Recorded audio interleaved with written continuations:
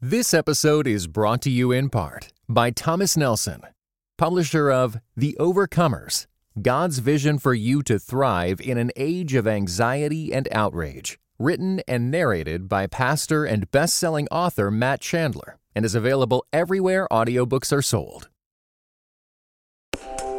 Welcome to the Table Podcast, where we discuss issues of God and culture, brought to you by Dallas Theological Seminary.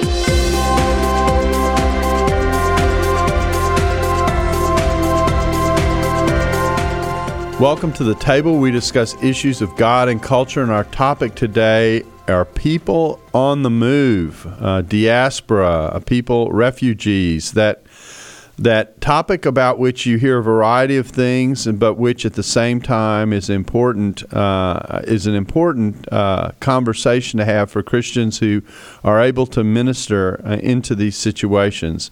And our guest today is Jeff Palmer. Jeff, tell us what you do and why we're talking to you about this. What's your current ministry? All right, thanks, Dr. Bach. Thanks for having us on today. I work with Baptist Global Response, BGR. I'm executive director. BGR exists to help communities and people around the world experience a more satisfying and abundant life. We deal with disaster relief and community development, relief and development strategies. So today we might be addressing the earthquake issues in Ecuador and helping our partners there respond to that earthquake. And tomorrow we might be addressing chronic hunger needs in sub-Saharan Africa or human trafficking issues over in South Asia.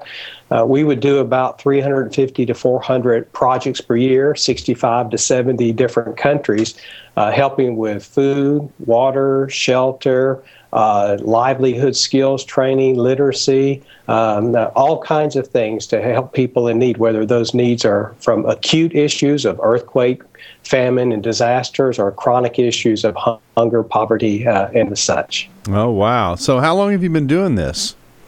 We've been doing it quite a while. BGR, Baptist Global Response, has only been in existence for about 8 years now, and I was privileged working with a team of others to kind of get it up off the ground and started and running.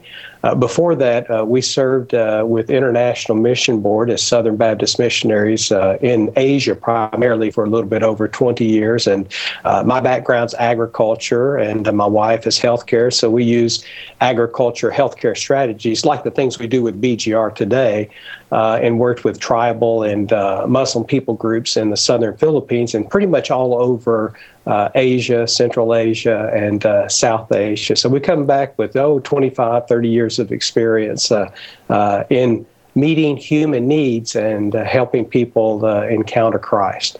So as we think about people movements, of course, today, one of the largest people movements is taking place in the Middle East with people who are leaving because of the war-ravaged situation there. Talk a little bit about what that situation is and what it's like, and if you could give a little background for how we got here. And what I have in mind in particular are the countries to which people have gone and the conditions under which they live.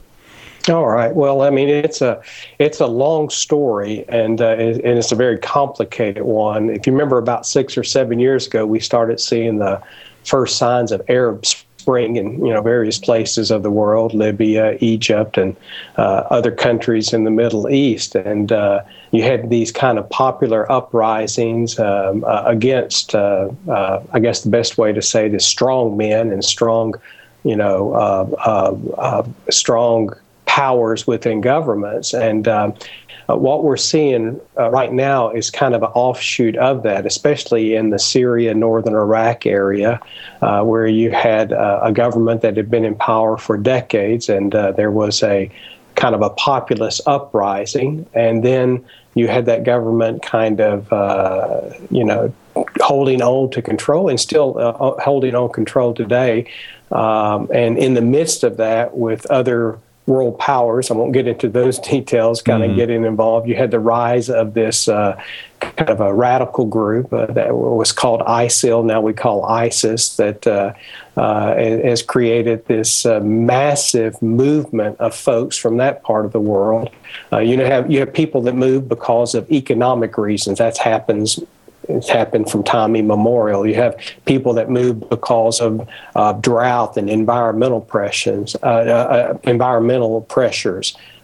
Today, in the Syria crisis and Middle East crisis in northern Iraq, we're basically seeing 12 to 14 million people on the move because they're forcibly displaced, which is a little bit different situation. And there's not enough time to talk about all the various reasons why they're forcibly displaced. And when you talk to these folks, it doesn't really matter whether it's a good guy or a bad guy shooting at them. Somebody's shooting, or bombs being dropped, or threats are there. And so now you're seeing out of a country of 22, 24 million people, you're seeing, at least half of that population on the move. Many of that's still moving inside the country, but many of those are also moving outside the country to various areas.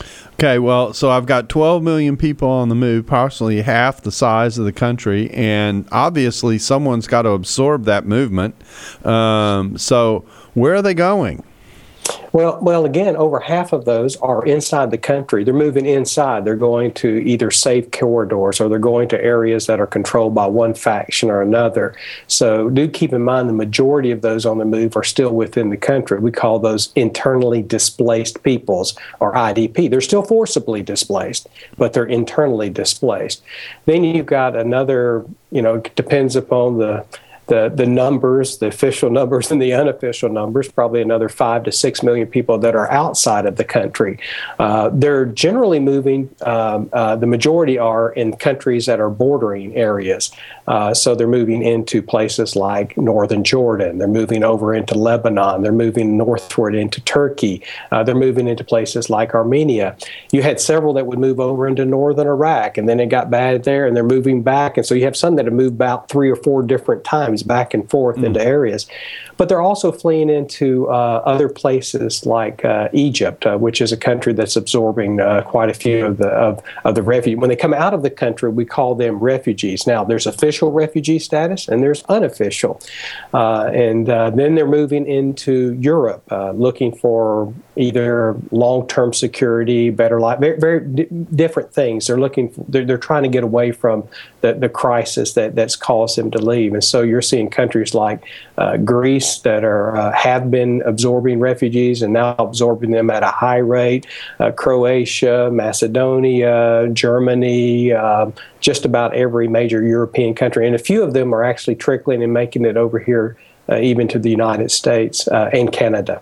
So we'll talk about BGR's involvement with these groups in a moment, but this migration is really significant in a variety of ways. My understanding is, you can tell me if I'm right about this, that Lebanon now houses almost as many refugees as it does citizens, that the number is pretty close. Is that fair, or is that an exaggeration?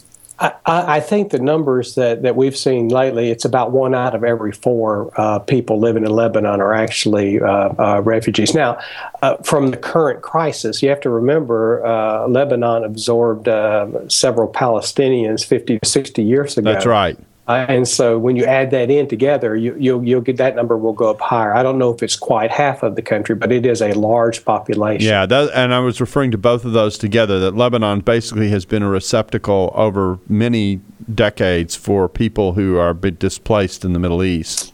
Well, and do remember, too, that the folks coming out of Syria, they're the Lot people, which their family tree goes to the same folks in Lebanon and northern Jordan. It's kind of an area of the world that there's a lot of kinship there. And so that it's a natural gravitation to go to those areas. Okay, so obviously there are countries that are dealing with this in the Middle East, and we're so far away, separated by an ocean from Europe, that we tend not to appreciate what's going on there. But the absorption of refugees into Europe has also produced significant pressures on the European continent. Fair?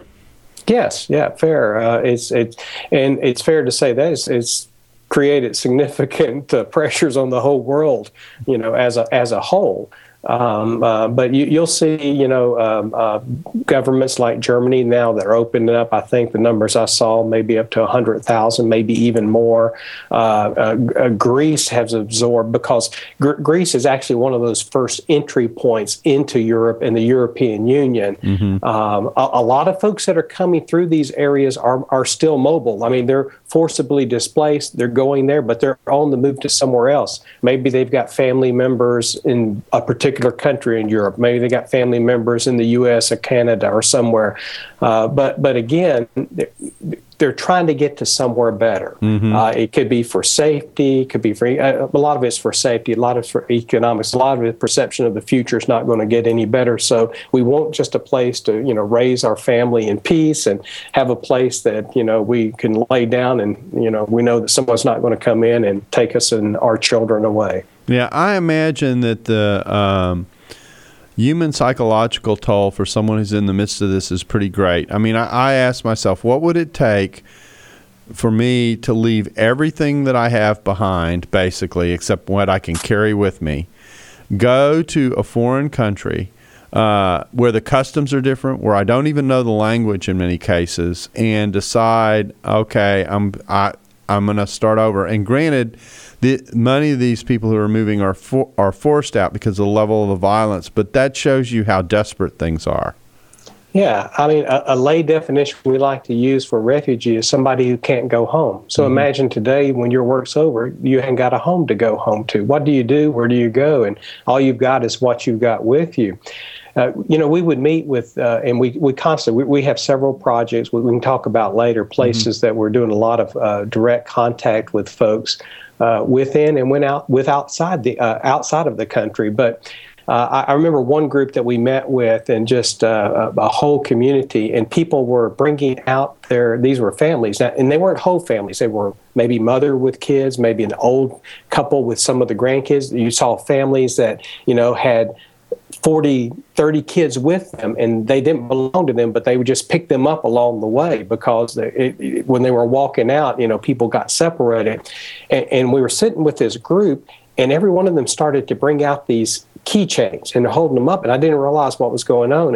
And one of our guys told me, he said, they're showing you their house keys. They locked up their houses, and they left, and they're holding onto those keys. They don't think they can go back. They don't even know if the homes are still there. Probably not there. And but that's kind of their last hope that maybe I can go home. And in reality, they probably know they can't go home because they're moving on. They're finding a place, and it's been destroyed. But just seeing inspiration in their eyes, and you and I not ever really having a way to relate to that we haven't lost everything like they have.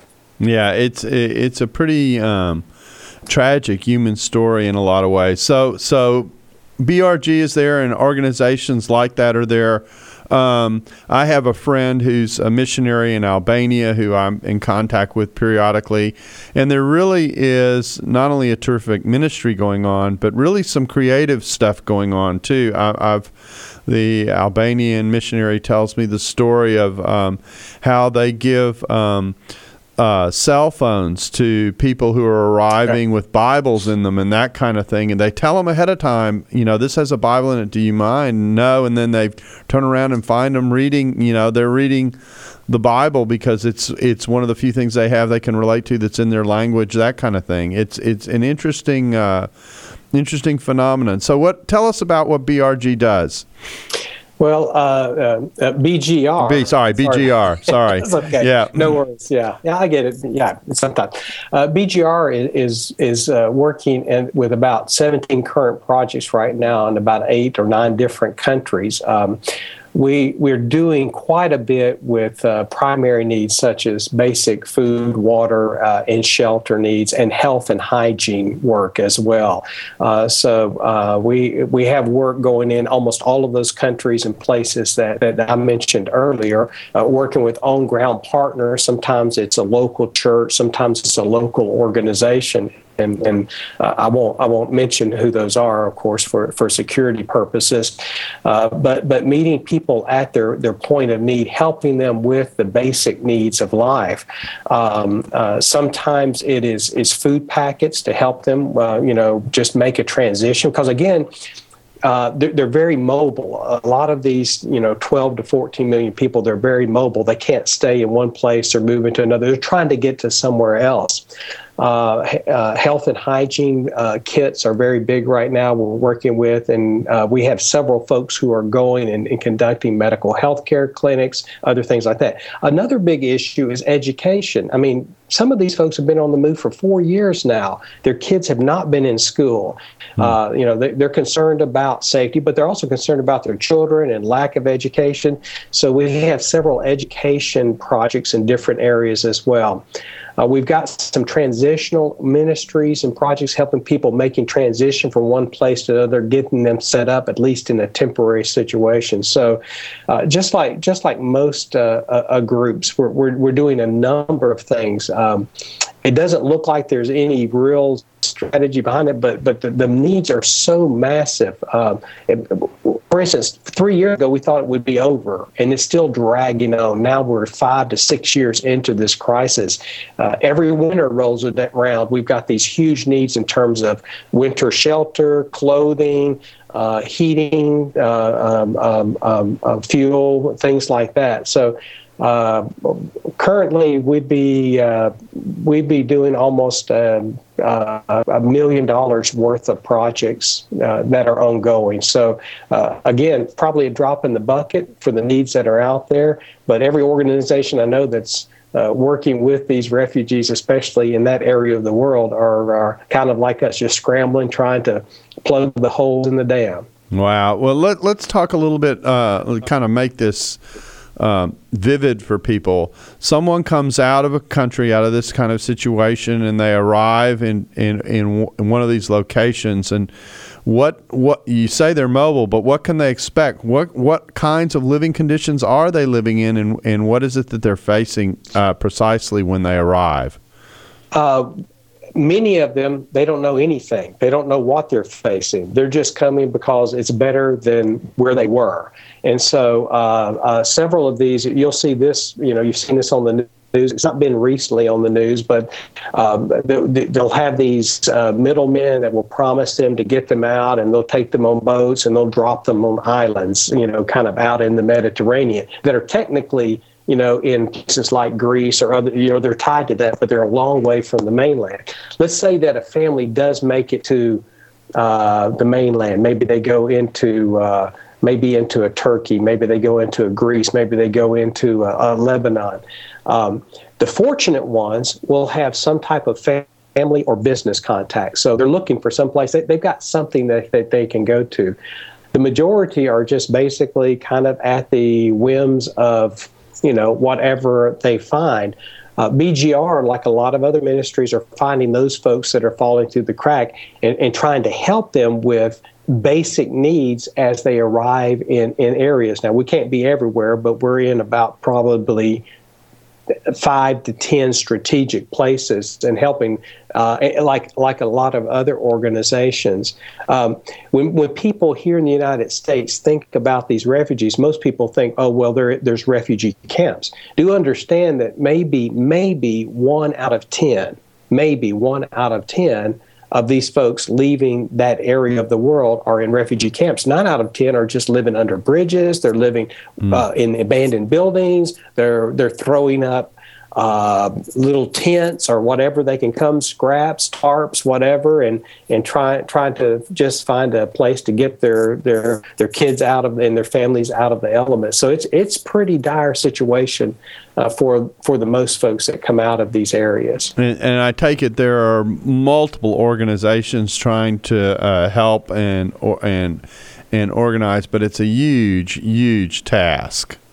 There are multiple organizations, the United Nations, Refugee Council, various NGOs, non-government organizations like Baptist Global Response, church-based groups. There's just tons of folks that are helping out. but it's still pretty much, Dr. Bach, it's a drop in the bucket. Now, again, it's one of those drops that, it makes a difference for the folks that drop gets to. So that's where we get our encouragement as BGR, doing as much as we can, really trying to help folks, trying to model the love of Christ and make Christ known in a real critical part in their lives. And these are Christians that are coming out. These are Muslims that are coming out. These are, they're just, everybody's being affected. So it's not just one group that's being affected. That's an interesting fact. I hadn't heard that before, that it's basically maybe 1 out of 10 that actually has a refugee space to reside in, and that most are still out there moving around, fending for themselves, and just catching whatever they can as they go. And the many folks that we have talked with personally, and that we have ministries among us, they don't want to go into the camps. They're afraid of the camps. For instance, if you're of a minority group and you go into a country that wants to put you in a camp, and that country has been a persecutor of your group historically, you'd be a little bit suspicious of that government, wouldn't you? Yeah. And I'm not going to say which ones, right, for the sake of anyway. But there are a number of folks that they don't want to go. They're afraid for their children, their daughters. In a camp, the security is not very well. They perceive it not being good. So they're kind of living outside and on their own. And those are the folks mainly that Baptist Global Response and many organizations are trying to reach and trying to help. They're kind of invisible. So how do you find them? How does that work?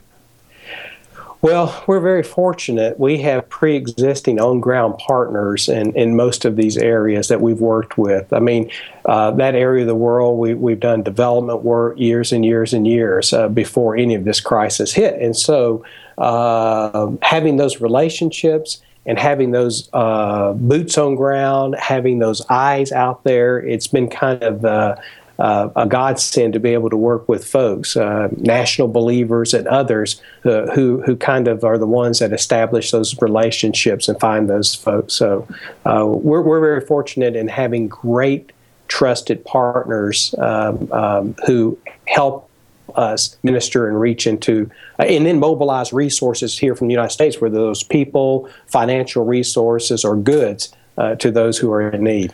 Do these people who help you, do they just kind of trip on to these folks, or are there places where they tend to come and collect them and become aware of what their situation is and then encourage them to connect with you? How exactly does that work?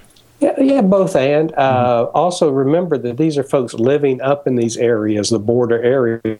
So you can't trip onto them. They're tripping over you. They're coming out.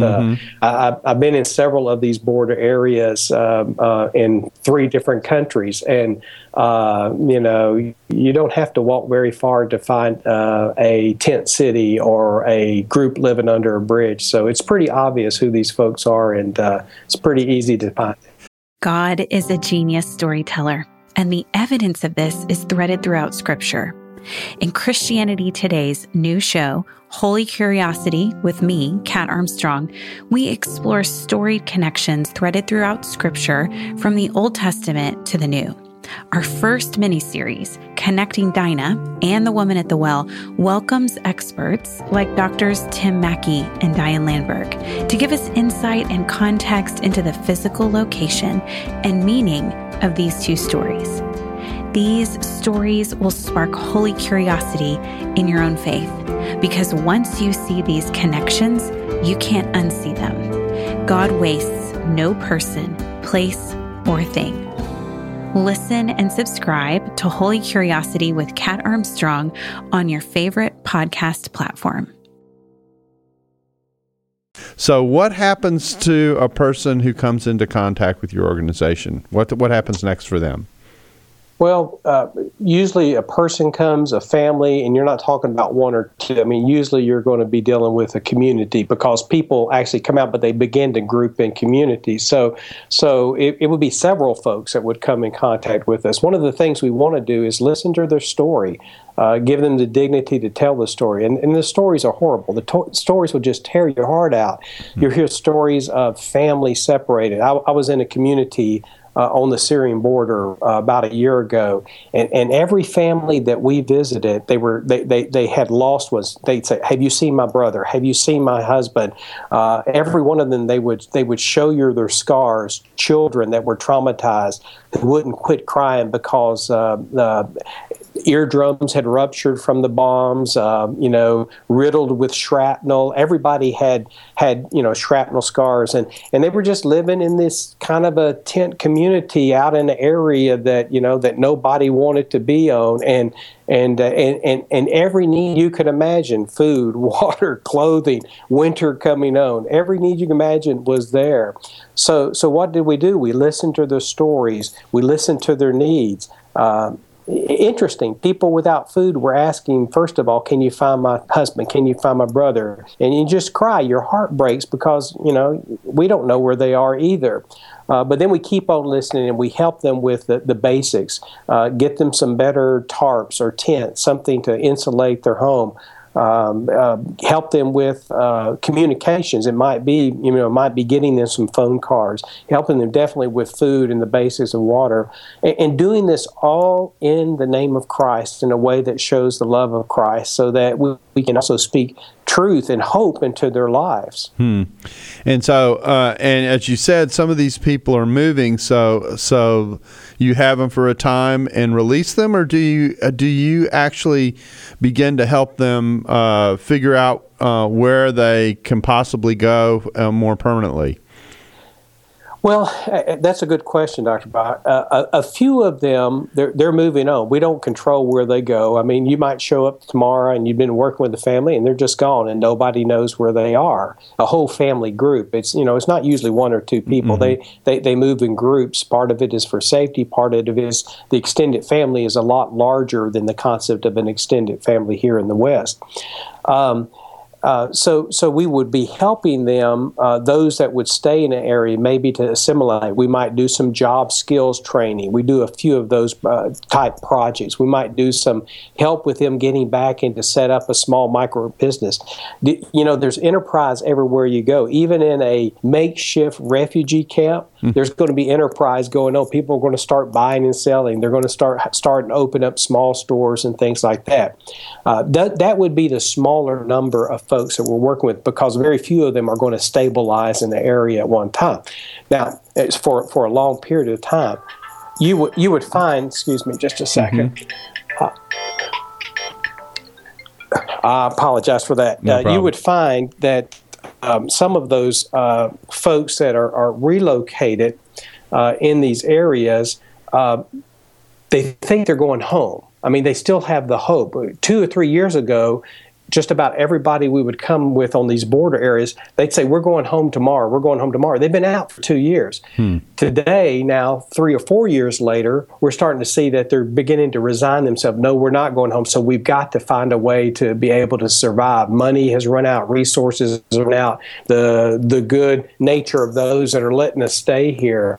And so we're starting to work more and more with some strategies, some longer-term strategies for folks who are now beginning to see that they can't go home. Interesting. That actually was my next question is, okay, so you've got them, you've received them, you've kind of given them the basic food and clothing that they might need, that kind of thing, some shelter, and they realize they're not going home, but they don't have any place to go necessarily. So how does that work? Are organizations beginning to work on the placement side of the problem, or are they just so busy caring for the people still coming out that's not still happening? That's a good question. That's a hard question. I would say that most of us are so busy, it's hard to deal with the other. The other side is that placement side really has a lot more to do with governments, and it has to do with intergovernment agencies. And so there are a lot of us that would cooperate with, but once it starts into that arena, then that becomes a more of a political issue. And like I said, we're talking about so many refugees that are coming out. The official number is lower, because a certain way that you qualify to become a United Nations refugee. And there's so many quotas and there's countries. It's a very complicated question. Yeah, because everybody, if you're dealing with absorption of people who are moving, the countries to which they can't all go to the same place. Right. So then you got to figure out, all right, then where are they going to go, and how many is each country going to take, and all that kind of stuff. And that's the upheaval side that we're seeing now in Europe, is the effect of that. That's the wave that comes with this wave of people is, all right, now where are these people going to go, and who's going to be willing to take care of them, that kind of thing. That raises a whole other set of issues kind of on the other side, and that is the attitude, the social attitude of countries that are faced with the question, or perhaps being asked, can you help?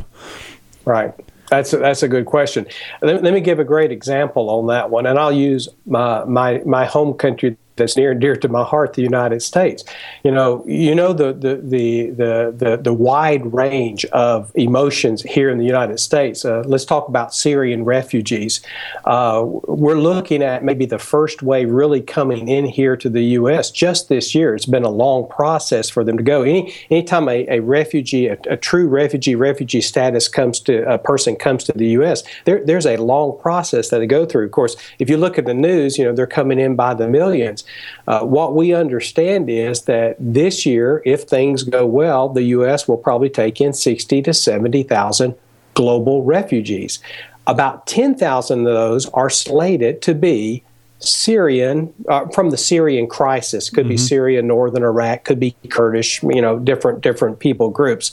So we're looking at just this year maybe 10,000 coming to the United States, and maybe for the next couple of years about that same number.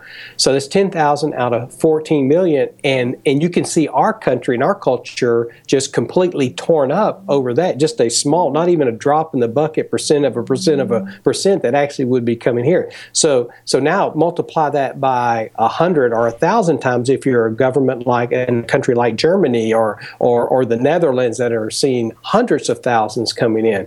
It's an extremely complicated question. It's a very emotional one that, you got. It's so polarized over here, those that don't want, over here that want to. So I don't know how to answer your question. I just know that it's a very emotional answer for most anybody. And the discussion on this has actually been very disruptive for European politics. That we've seen a rise of what's been described as far right, but basically nationalist kinds of approaches to these questions that don't want to absorb these people. But everybody's faced with the question: what do you do with them? I mean, it's a human need problem of massive scale. And you mentioned the people who are coming out, that they're mixtures, that there are Christians, that there are Muslims. You've mentioned the Kurds as a part of this. So one of the things that's important in the conversation is to realize that you aren't. This isn't a monochrome migration, if I can say it that way, where everybody's coming from the same place. And some of the people who are looking to be displaced are being displaced because of who they are. That's absolutely. And I would say I can't. I'm not a very smart man. I can't really say what government should do or don't do. But I can say that as a follower of Jesus Christ, and when we look at the Bible, there is a special place in God's heart for the widows, for the orphans, and for the strangers, for those who are displaced, and for those who can't take care of themselves. And what a wonderful, wonderful testimony if the church in Europe, if the church in the United States, if the church wherever would stand up and say, what a Kairos moment to reach to those who are hurting, homeless, and hopeless, and stand up and say, the church is going to do something about this. This might be a defining moment for us as followers of Jesus Christ. It could be a bad defining moment if the church stands up and says, we're afraid of these people and we don't want anything to do with them. I hate to think if Jesus said that about sinners and said that about people who were different than him, But he was one that was open in arms and welcoming. I'm not saying it's going to be easy. I'm not going to say it's going to be fraught with problems and issues. But I am saying that what a wonderful time for the church to step up and be the people of God and open our arms to these strangers and care for those who can't care for themselves. And what a wonderful way to minister and to make Christ known in both our word and in the deeds that we do. Yeah, absolutely. I'm going to read through a series of texts here because I think that some people don't realize how deeply embedded this theme is in Scripture. Absolutely. Exodus 23:9. I'm just going to go through a series of them, one after another, just kind of like bullet points. Do not oppress an alien. You yourselves know how it feels to be aliens because you were aliens in Egypt. Or Leviticus 19:34. You shall love the alien as yourself, for you were aliens in Egypt. Or Exodus 22:21.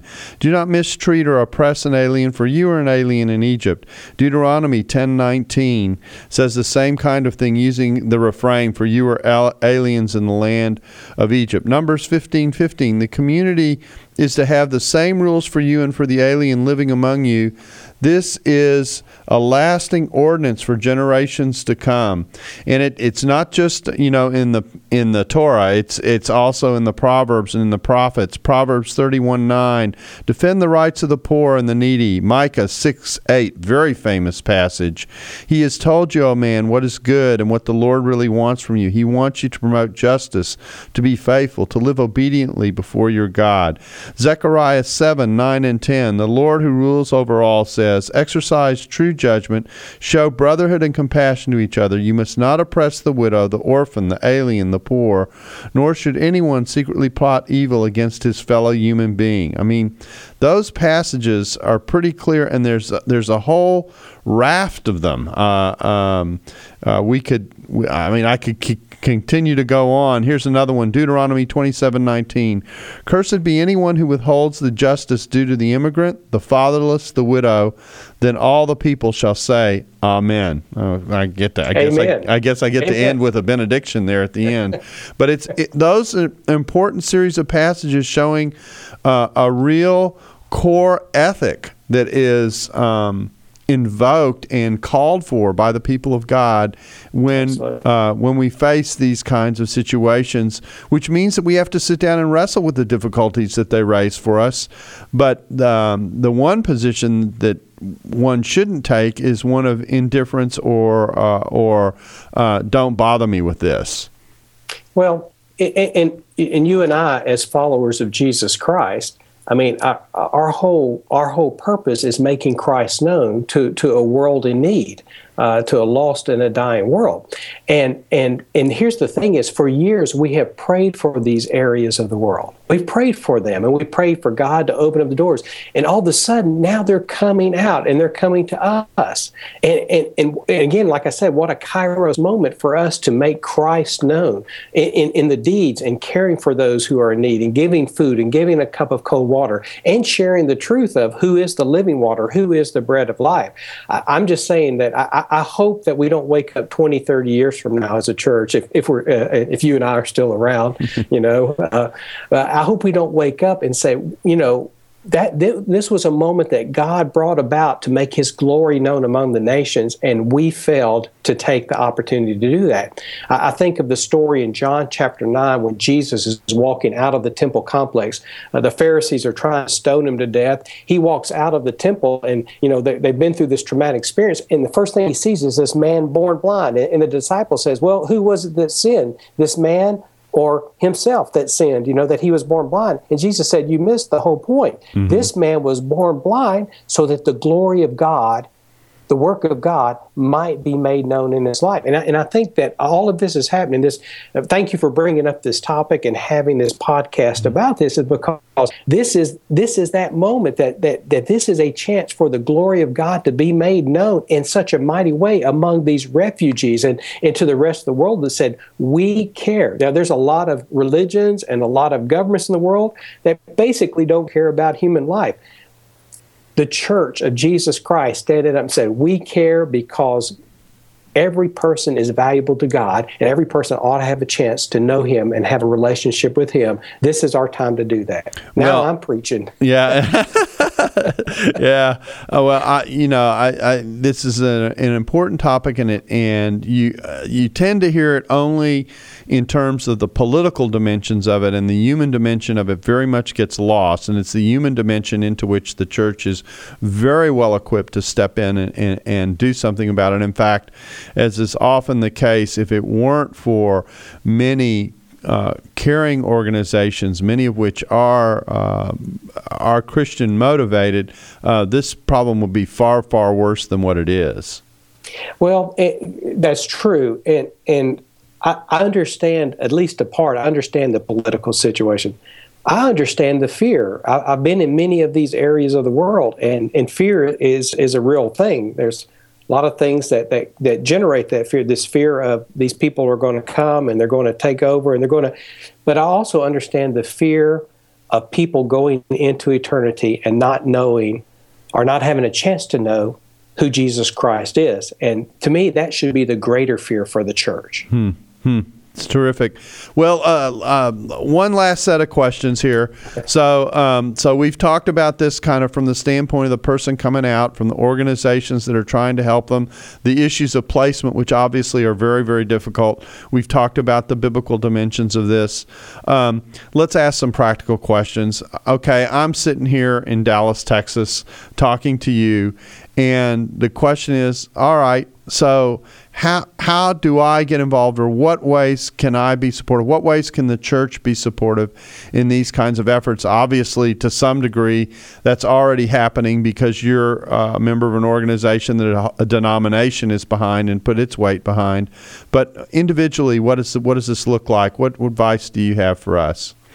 I would say that one of the best places that an individual follower of Christ could start would be prayer. You know, praying and asking God to open up their hearts to what He's doing. You know, I think about the story of Habakkuk, who's complaining to God all the time about, why is this injustice, why this happened? Just step back and saying, because God said, I'm going to do things that you'll never believe, utterly amazing, that they're going to be done among the nations. And stepping back and saying, God, what are you doing in this time? All of this is going on, this turmoil in the world, because in the midst of this, you and I know God's not stepped down from His throne. He's not surprised by ISIS. He's not surprised by corrupt governments or good governments, because He's God. He's all-knowing. So God's doing something in this time. So pray. Then pray for those who are in need, and pray for those who are suffering, these 12 to 14 million people. These are not Muslims. These are not cultural Christians. These are people with families, with children that they want to see grow up and get an education and go to school and get married and have grandkids, for them. So pray. I would say to pray for God to show them what He's doing. Pray for them and for the people that are in need. I would invite people to go to our website. I'm not trying to be self-promoting here, but gobgr.org and take a look at some daily prayer requests that we'll have up there for how they can pray and be involved in this. Then I would say, let God speak to you. It might be going and getting involved in meeting needs of refugees. They could be refugees in your backyard. Doesn't have to be Syrian refugees. They can be the nations who have come to your town, and you get involved in their lives. It could be getting on a plane and going to one of these project areas and serving to an organization like Baptist Global Response or the hundreds of others that are out there. And then I would also pray about, what would God be leading you to maybe do in terms of giving to help support those ministries, to provide food, to provide water, to provide shelter. And there's a lot of ways, a lot of channels to help through your local church, through whatever your convention denomination is, or maybe through the favorite charity of your choice. There's a lot of good ways to help. Let me ask you what will sound like a strange question, but it's popped in my head, and that's dangerous because once it's there, it kind of lingers. And it goes something like this. What do you think people are hearing about this topic that is really static? It shouldn't be what they're hearing. And what is it that they're not hearing that they need to hear? So it's on both sides of that spectrum. That's a good question. I'm not sure I've got a great answer off the top of my head. I'd say I say the static part is the inertia of it. It's been going on for 5 years, and people get tired. They get tired. They get overloaded, and because we don't hear it, the news, it runs cycles and all kinds of things. And so if it's out of sight, out of mind, we just don't think about it. The thing that isn't changing is that this need is continuing to grow. And these people, and the thing I want them to remember is this is not 12 to 14 million people. These are mothers, these are fathers, these are children who don't have any choice in the matter. And again, talking to them, they could care less whether it's ISIS shooting at them or a friendly government or if it's someone from the outside. It's somebody shooting at them. It's these bombs going off in the market, hearing story after story of, Daddy went to go get food and he didn't come home. And so we fled because we don't know what happened to him. So these are real people with real needs and real suffering.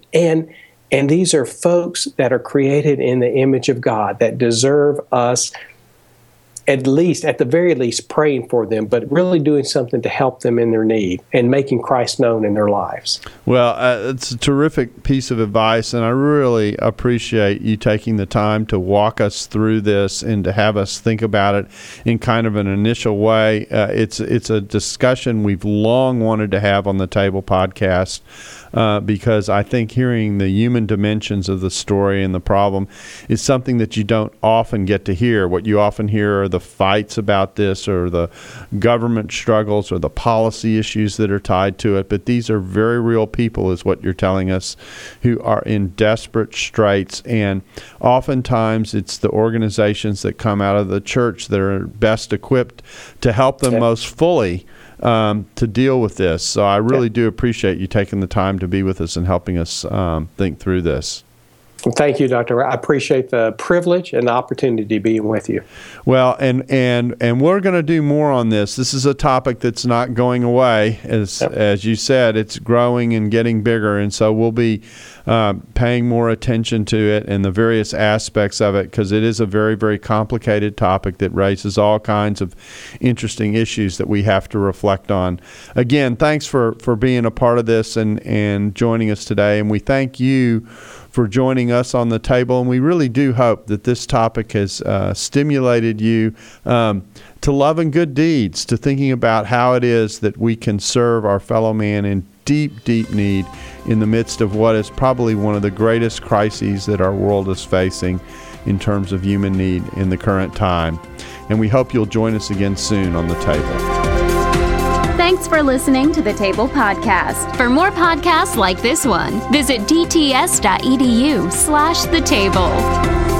Dallas Theological Seminary. Teach truth, love well.